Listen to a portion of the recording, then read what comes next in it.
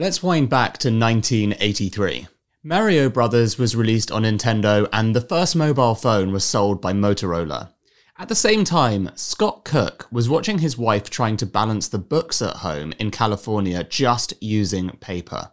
Remember, everyone in America has to file tax returns. Scott decided to do something about it, creating a software called Quicken, which made his wife's job much easier.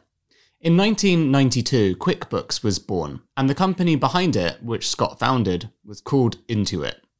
Wind forward to today. Scott is a billionaire, and QuickBooks is the biggest financial management software in the world. The reason that they're number one is they make it really easy for companies to take care of their finances, from sole traders to enterprise and growth-minded businesses in between. So, if you want better control and visibility of your company's finances, from invoicing to forecasting, then head to quickbooks.co.uk/secret leaders. That's quickbooks.co.uk/secret leaders. There's a link in the show notes. It was complete chaos. The phones were ringing off the hook, customers panicking. We had customers at the airport stranded. We had customers out in destination who were stranded.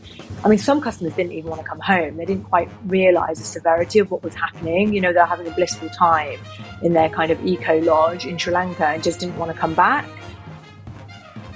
That's Radha Vyas, the co-founder of Flashpack, an adventure holiday company which she set up with her husband Lee, talking about what happened when the pandemic first hit. From Secret Leaders, I'm Dan Murray-Serter, and this is our bite-sized series dedicated to failure. We're doing this because we learn a lot more from failure than success, but we hardly ever hear about it.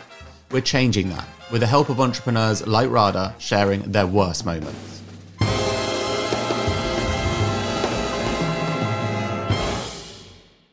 Radha came up with the idea for Flashpack, which caters for solo travellers in their 30s and 40s after years of trying but failing to become an entrepreneur. I was in my 30s and I was starting to feel a bit despondent, a bit depressed that I wasn't going to realise my dream of setting up a business. And I just needed a holiday. Like everybody, when you're feeling a bit down in the dumps, the first thing you want to do is escape to a sunny destination on a beach, right? So I called a few of my friends and tried to rally somebody up to come with me, and everyone was super busy. A lot of my friends in their 30s were having babies, some were kind of busy with their careers. And a friend of mine said, well, why don't you try a group tour? And it was that moment when I thought, what? Kind of registered, it wasn't even on my radar. I didn't know what it was, kind of conjured up these images of like retirees in matching caps, just not something that would appeal to me. But the concept really intrigued me. So I started looking into the industry and realized there was this huge gap for an aspirational travel brand that appealed to people in their kind of 30s and 40s who had a bit of money to spend, who didn't want to do the whole backpacking thing, staying in hostels, but did want an adventurous trip, wanted, to kind of do adventurous things, but stay in a boutique hotel at the end. I started the company officially in 2014, and it was a bit of a side hustle for 2 years. I was running another business at the time, like a fundraising business. And so I was kind of using, my husband and I were like using our kind of incomes from our other businesses to fund Flashpack. And we didn't quite realize how well it was going until 2016. We realized we just needed to go into it full time. It was never going to grow unless we properly invested our time in it. So we raised £250,000 investment. In 2016, we were the first employees on the payroll. And from there, we essentially grew to 20 million. So we hit 20 million revenue in 2019. And we had just over 60 staff, about 55, 60 staff. And it was going absolute gangbusters. We were being solicited from VCs on both sides of the Atlantic, from UK, US. We could get in a room with any VC we wanted with a partner. We were talking to Index, Excel, Silicon Valley VCs were telling us they wanted to fly over to meet us, to be a part of the deal. And it was just, we were flying high. It was an amazing feeling. Of course, there were lots of ups and downs, throughout those kind of 4 years that we were building the business. But generally, we were very successful. Radha had achieved her dream. The business was doing well, but then COVID hit. The timing was absolutely brutal because we started fundraising officially in kind of Jan 2020. We're out there having all these meetings, And we started to see our metrics for the first time in our history, our metrics started to decline, right? Where our growth started flatlining and we didn't know what it was. And COVID was just coming into the news. You may remember, like, there were stories coming out, but I think we all thought this is a China thing. It's going to stay there. It's like SARS. It's not going to come here. And we started seeing a hesitation in booking. In February, we started cancelling all our trips to China and Japan and starting to refund customers. And in February, we saw a severe decline in our revenue. So Sri Lanka was tanking, Vietnam, Cambodia, all our best selling destinations weren't kind of getting the bookings that we were used to. That's when we realized we had a big issue. But at this point, we were kind of full throttle into fundraising. We'd already completed all our teaser meetings. We had offers from 4 different VCs. It was absolutely crazy. So we just decided to keep on going and try to get the fundraise done. And as we were going into DD on March the 13th, it was Friday, the March 13th. I'm not superstitious, but you can't ignore a date like that. Trump decided to close the borders, and as you'll remember, the entire world followed suit. And so we had to repatriate hundreds of customers in tandem. Thousands of customers were calling, asking for refunds, panicking, and we were in the middle of this fundraise, right? We had to, in tandem with trying to deal with, the operational chaos that ensued after the borders closing, we were still trying to keep VCs really warm. So it was absolutely horrendous. I mean, I don't think I slept for about 2 weeks. We had to send our toddler to stay with my sister for 2 weeks because we just couldn't cope. Nurseries closed down. We dealt with all the customers that needed to be repatriated first. And we continued having conversations with VCs. In tandem, then I started to pursue a strategic sale, like a fireside sale, because I understood that it was highly unlikely that we were going to get VC investment at this stage. Everyone was trying to manage their losses, right? VCs were panicking. Nobody knew. Even the businesses that were booming at this time didn't know what the effect of COVID would be on their business. Everybody was panicking. There was definitely no money going anywhere, let alone into travel. So I started to pursue a fireside sale. Unbeknown to me at the time, all our competitors were also, on fire and managing their own losses. So Lee and I conducted about 62 different management meetings with VCs and strategics at this point, and nothing came to fruition. At this point, our entire staff, bar 15 people, were on furlough. I'm actually really proud of that. We didn't panic, we didn't panic initially. And even though revenue dried up 95%, 99% overnight, we didn't panic and make everyone redundant. Luckily, the furlough scheme came out. We furloughed all of our staff, and we continued to try and save the business.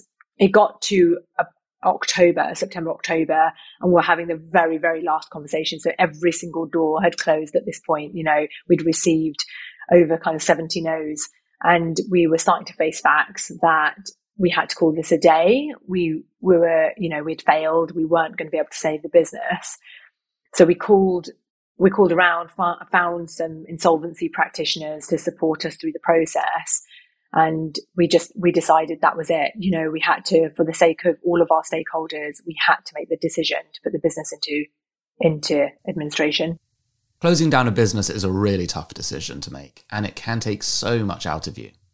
I think we'd been trying for so long. We worked tirelessly, day in, day out for months, just continuously doing meetings, presentations. Every time our hopes would get up, thinking, yeah, somebody's going to put some money in, we're going to be saved. And then our hopes would be dashed. It was just up and down continuously for 6 months. So I think I was really numb the day we put the business into administration.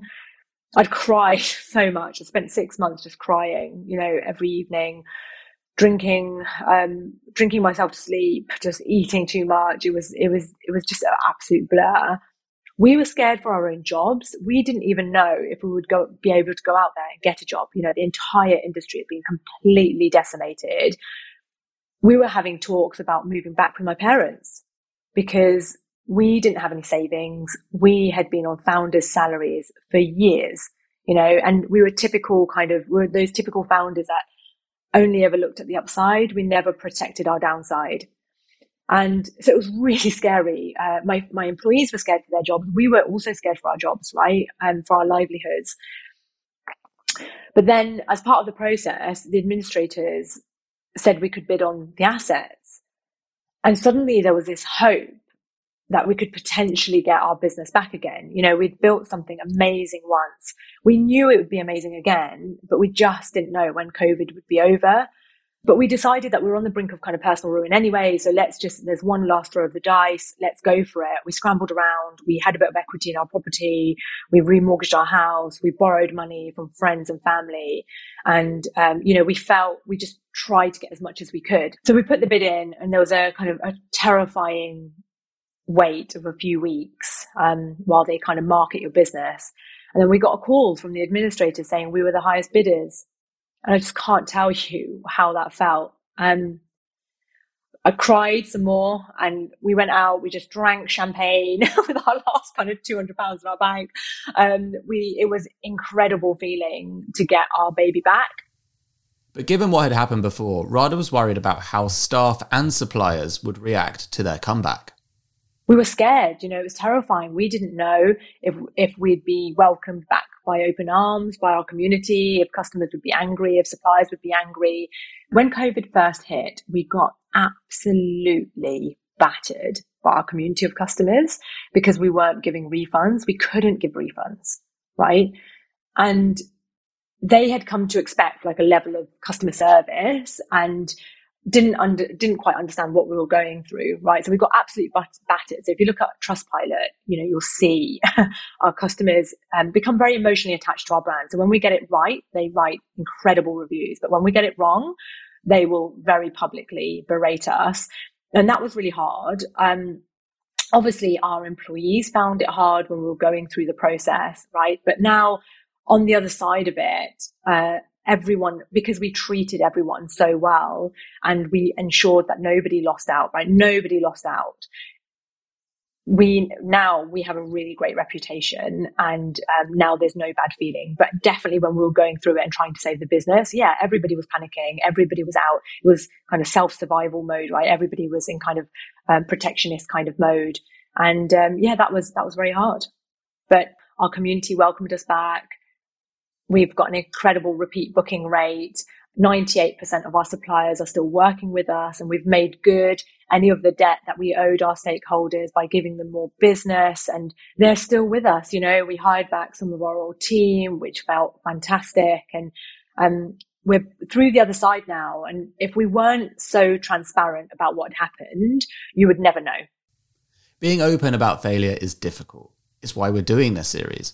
I know what it's like to have a business go under, and it can be hard to not feel embarrassed or guilty for what has happened. A lot of people led me to believe that I should feel ashamed for the failure of the business, right? And I completely refuse to feel shame. Of course, I felt feelings of shame. I felt feelings of guilt. Of course, I'm not saying I didn't feel those things, but I refuse to allow them to define me, to hold me back, to strangle me. There's absolutely no way that I would have been able to save this business if I allowed those feelings to kind of engulf me. Right. And I refuse. I just refuse them. I absolutely squash. If those feelings try to surface, or somebody tries to surface those feelings in me, I just squash them. Right. Because it's just absolutely useless emotion. And failure has made me a much stronger and much more fearless leader. Right. And that's how I'm able to overcome any kind of negative feelings that could be detrimental to my psyche. We talk about our failure publicly, and when we onboard our staff, it's part of the onboarding process, right? It's important. Like, we lovingly call Flashpack 1.0. You know, we lovingly talk about it, and we now the new business is called Flashpack 2.0, and we own this because I want my staff to know that failure is not a bad thing, right? And I want them to own their failures and talk about them and learn from them as well. I want to create a culture of psychological safety where everyone understands that failure is a part of life, and you're not going to be berated and ashamed or shamed for it, right? You don't need to be ashamed by it. Just own it and learn from it and teach others. And that's why we talk about it so publicly. I think the one thing that really helped me was that I treated all of our stakeholders, so suppliers, staff, customers, who could have been very, very badly affected by our failure. I treated them all with a lot of respect and communicated very well with them. So I felt like I had a right to hold my head up high, and that's the advice I would give anybody who's going through a failure is just don't hide. Do not hide from it. Own it and make sure anyone affected by your failure is knows what's happening. It's not a shock. You're treating them with respect, and then those feelings of guilt will pass much more easily. Radha VS, co-founder and still CEO of Flashpack. If you want to be like Radha and own your failure story, we want to hear it. Email us at hello@secretleaders.com with a few bullets explaining what happened.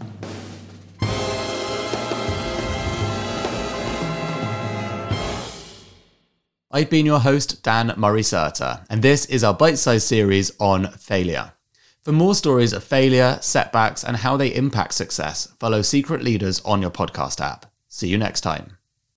Here at Mindset Win, we want to give you the tools to become better at what you do. Taking inspiration and wisdom from our guests, we will hear stories, strategies, tips, and tricks. Told by leading names in sport and beyond. Who know what it takes to get to the very top. There will be 2 episodes each week, packed with amazing stories and practical takeaways for us all to follow.